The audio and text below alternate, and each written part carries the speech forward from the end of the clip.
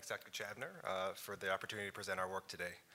I am a medical oncology fellow and a postdoc in David Ting's lab, and I'm going to talk to you today about this RNA binding protein called Lin28B in pancreas cancer. So this is my one disclosure, but it has nothing to do with my talk for the day. Here's the agenda, and we'll just move on. So why do we care about pancreas cancer? Well, it just actually surpassed breast cancer as the #3 cancer killer in this country, and it is poised to pass colorectal cancer to become the #2 leading cause of cancer death within the next decade. The 5-year overall survival is a pretty dismal 7%, and that's for many reasons, some of which I'm going to go over right now. And there remain a lack of standardized screening options for this disease. Even when it's able to be cut out de novo, the surgery is quite morbid. And in the metastatic setting, our most effective combination chemotherapy regimens yield a median overall survival at best of around 11 months. Unlike some of the other talks you've heard today, the molecular drivers of this disease are not amenable, at least by and large, to currently available targeted therapies. And unfortunately, there have been essentially zero responders, with the exception of some of the MSI-high tumors, to immune checkpoint monotherapy. Now, I've asterisked a few of these points because definitely some of these barriers are being worked on actively. You heard some beautiful talks about various liquid biopsy strategies for disease monitoring, and certainly some of these can be moved to the screening setting for this disease and others. Andy Aguirre and colleagues across town are defining some subsets of KRAS wild-type pancreas cancer patients whose tumors harbor targetable mutations, for example, in BRAF. And then finally, Ted Hong here in radiation oncology, and really many groups worldwide are working on ways to improve the efficacy of immune checkpoint inhibitors and other immune therapies in this disease. All that being said, certainly a lot of room for improvement. And since most of the morbidity and mortality in this disease is due to metastasis, as it is for most solid tumors, and we live in one of the meccas of circulating tumor cell technologies, what better way to study metastasis biology than to study circulating tumor cells? So here I'm showing you a figure from Shannon Stott's 2010 STM paper, where she plotted on the vertical axis circulating tumor cell number, and on the horizontal axis, PSA as a proxy for disease burden for patients with various stages of prostate cancer. What you can see here is there's essentially no correlation between disease burden and CTC number, essentially no correlation between disease stage and and CTC number, and even in the localized setting, where the vast majority of these tumors will never develop clinically relevant metastases, you can detect substantial numbers of CTCs in the blood of these patients. Therefore, not all of these CTCs will succeed in seeding metastases. This heterogeneity is further illustrated by some of the papers my advisor, David Ting, put out when he was a postdoc. In the top, I'm showing you a very painstaking work where on the left, he dissociated single tumor cells from primary tumors, performed RNA sequencing. On the right, he took CTCs isolated from the blood, and these are all from tumor-bearing mice, but similar results are evident from human specimens. And even in seemingly mundane markers like epithelial markers, keratins, EpCAM, EGFR, you can see very clearly how heterogeneous these cells are. Now, in this top paper, they identified some extracellular matrix molecules like SPARC, for example, which is normally highly expressed in the stroma, but then CTCs kind of learn how to express for themselves as they survive in the circulation. And the bottom, from a Nature paper in 2012, Min and David showed another putative driver is Wnt2, inactivating non-canonical Wnt signaling to stimulate CTC stemness and survival in the circulation.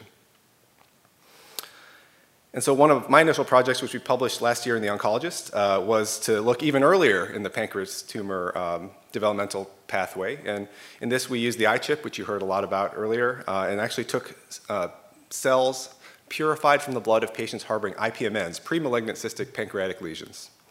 And using automated microscopy and scoring, we can quantify using conventional immunofluorescent staining on top and more novel, but routine for our lab now, RNA in situ hybridization staining in the bottom, that you could easily detect cells in the circulation released from both IPMNs and pancreas cancer tumors and that the numbers within each of these groups is the same. So if we were trying to think about developing a clinical test for this, certainly the number of cells detected per ml of whole blood is certainly insufficient along that regard. So how can we do better? So rather than microscopy, we would broadly look at gene expression profiling for RNA-seq. We expanded the cohort. And when we looked at the CTCs purified from patients with localized or locally advanced but not metastatic PDAC, and compared that to control blood purified to the same types of chips from healthy donors without cancer, we saw thousands of genes up, that we could easily detect, and one of them is this gene called Lin28B. And for reasons I hope will be obvious in a couple of slides, we were wondering if this gene were directly contributing to the metastatic cascade. So what is Lin28B? It was discovered several decades ago. It's an oncofetal RNA-binding protein implicating development embryogenesis. And in fact, the A paralog, which is located on chromosome 1, B is on chromosome 6, but the A paralog is one of the iPSC reprogramming factors in like a Yamanaka-style cocktail. The canonical function of this, there are two of them actually. One is to bind and degrade the LET7 family of microRNAs, and the second is to bind and stabilize mRNAs. And there are hundreds to thousands of known mRNA targets. As I mentioned, there are two paralogs. Usually they're non-overlapping in expression patterns. Although they are non-overlapping in expression and separate genes, they are predicted to have similar binding partners, but exert their effects by slightly different mechanisms. For example, the A paralog, shown in the bottom right, is primarily located in the cytoplasm and acts later in the microRNA developmental pathway in combination with a TUDase enzyme to uridylate and degrade pre-microRNAs, whereas Lin28B is at least partially located in the cytoplasm, acting earlier in the cascade. And George Daly, who's the dean of HMS and world expert in this pathway, showed around 5 years ago that fetal deficiency of Lin28B or A in mice leads to dwarfism and metabolic derangements, but deletion later on in the lifespan of these mice does not.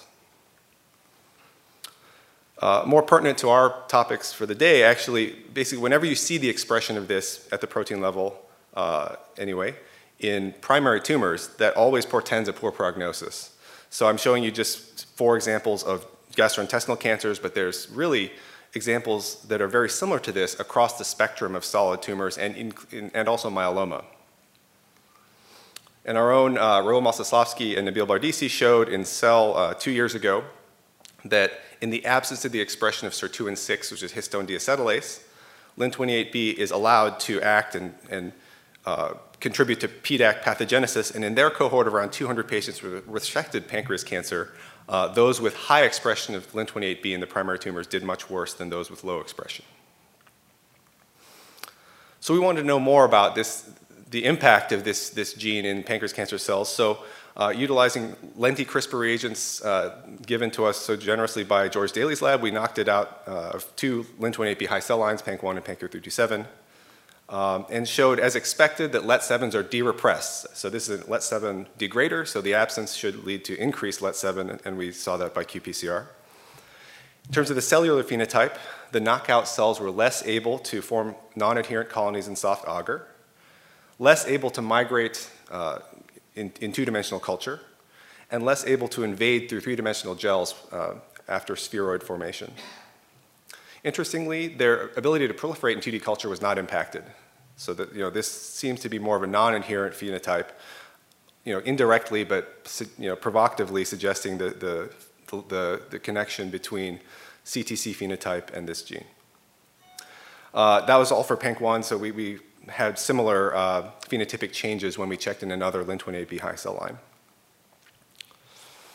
So we were wondering why this is, and so we performed RNA sequencing on the knockout cells versus cells transduced with nonsense guides, and performed differential expression and gene set enrichment analysis, and found very interesting stress response signatures, basically in many different ways that we looked. And when we thought about it a little bit carefully, we actually confirmed some of these kind of increased and perhaps maladaptive stress response signatures by increased phosphorylation of EIF2 alpha and SAPK junk.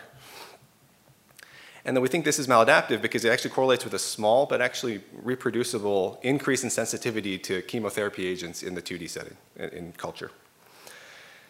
And if we look at the downregulated genes, we see coordinate downregulation of many genes that are known to be bad actors in pancreas and other tumors. In this kind of bar graph, I'm showing you LET7 targets in blue, which we should expect them to go down since there's higher LET7 and therefore lower expression of their targets. In red, I'm showing you expression of many other bad actors in pancreas cancer biology and metastasis biology, including SPARC, fibronectin-1, and others. And so we were wondering what proportion of this phenotype is due to LET7 derepression.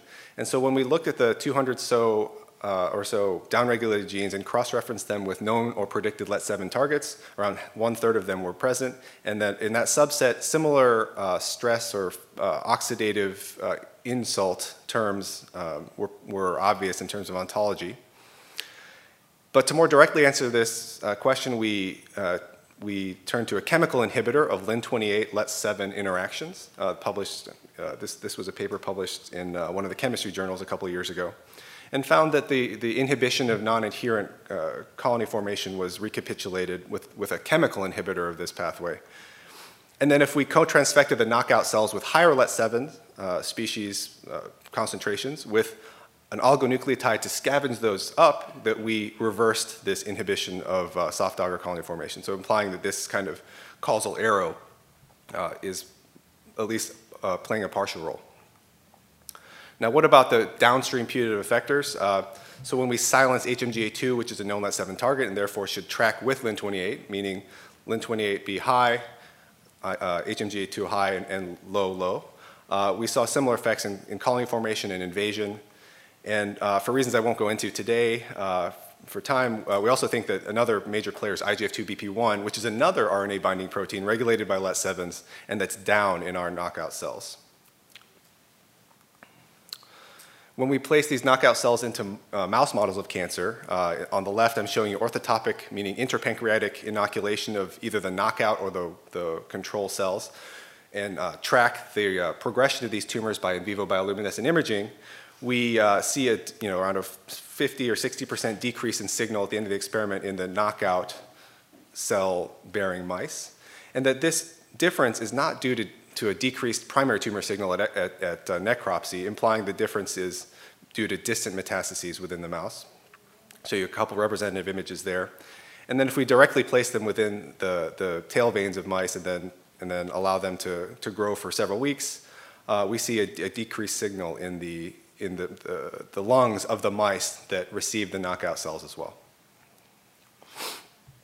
So we already know from the Mostovsky cell paper in 2016 that this axis, or in their cohort of around 200 patients rather, the presence of high Lin28B in primary tumors is associated with poor outcome. But we also wanted to verify this in public data sets. So first we looked at for around 200 tumors in the TCGA in which microRNAs were profiled. These are all pancreas cancer specimens. That LET7 high tumors resulted in better outcomes than LET7 low tumors. And that HMGA2 high tumors and IGF-2BP1 tumors resulted in worse outcomes. So again, Lin28B high, LET7 low, IGF-2BP1 and HMGA2 high, correlating with bad outcome. Now, if we look at some of these genes that I showed you earlier, and a few of them I circled here in green, those are also coordinately downregulated with Lin28B knockout in cell lines. And they track with each other in human pancreas tumors at the RNA sequencing level as well. So on each of these three charts, I show you SPARC, which is an extracellular matrix protein on the horizontal axis, and then BMF, fibronectin-1, and WDR26 on the vertical axes. Now, if you go back to the classical Collison paper from 2011, which defined 3 major transcriptional subtypes of pancreas cancer, it turns out that many of the genes I've been talking to you about, HMGA2, fibronectin-1, IGF-2BP1, N3, and SPARC, are actually all tightly correlated with the quasi-mesenchymal phenotype, which results in the worst outcome in their cohort as well. And so the question, therefore, we're kind of sniffing around these days is, could Lin28B be contributing to this quasi-mesenchymal subtype? And finally, I mentioned earlier that we could detect Lin28B very clearly in circulating tumor cells released from pancreas tumors. I also mentioned that we can detect cells released from IPMNs, which are pre-malignant. And in fact, if we look at the genes that we can detect in all three of these subgroups, so this is IPMNs at clinical low risk of developing into tumors based on cyst size, location, and other factors. IPMNs at high risk of developing into pancreas cancer, and then bona fide pancreas cancer. In fact, Lin28B is expressed in the cells isolated from all of those tumors, implying that perhaps this is a kind of a global transcriptional regulator, not just in pancreas cancer, but also in pre-malignant lesions, enabling the cells that are released into the circulation to survive for at least some amount of time. Implications are still unclear for that, though. Here, I'm just showing you in a heat map, kind of in these same tumor specimens, low-risk IPMNs, high-risk IPMNs, patients with tumors with pancreas cancer, or patients with pancreas cancer. This is all CTC RNA sequencing data, cells purified with the iChip, that Lin28B expression seems to correlate with some of this circulating tumor cell gene set identified by my mentor, David, in his paper from several years ago, as well as perhaps some other subtypes. I didn't lay it out in the best way for you today, but they do track with each other. So to conclude, Lin28B is an oncofetal stemness-associated RNA-binding protein that impacts PDAC cell physiology in a way that makes them seem less aggressive in many axes, and that it's likely to be one of the many independent or perhaps interacting pathways contributing to CTCs and metastases in this disease and perhaps other diseases as well. The loss of Lin28B induces a maladaptive stress response, at least partially due to LET7D repression, and then also acting via downstream effectors that I mentioned. And that Lin28B status on CTCs might serve as a nice liquid biopsy of this pathway in humans with this disease and others. And that one thing I didn't actually go into today, but we're actively investigating, is whether therapeutic modulation of this pathway might lead to better outcomes and additional treatment strategies for this disease. So with that, I'd like to thank again Dr. Chabner for the opportunity to talk here. I'd like to thank my advisor, David, for being such an enthusiastic and brilliant scientist. Really, many people in the lab contributed significantly, but especially Julia, Yasha, and Anne, who helped with many of the experiments I talked about today. And our collaborators across town, Dr. George Daly and his postdoc Pavlos, for providing a lot of reagents and also intellectual support. So I'd love to take any questions if you have any.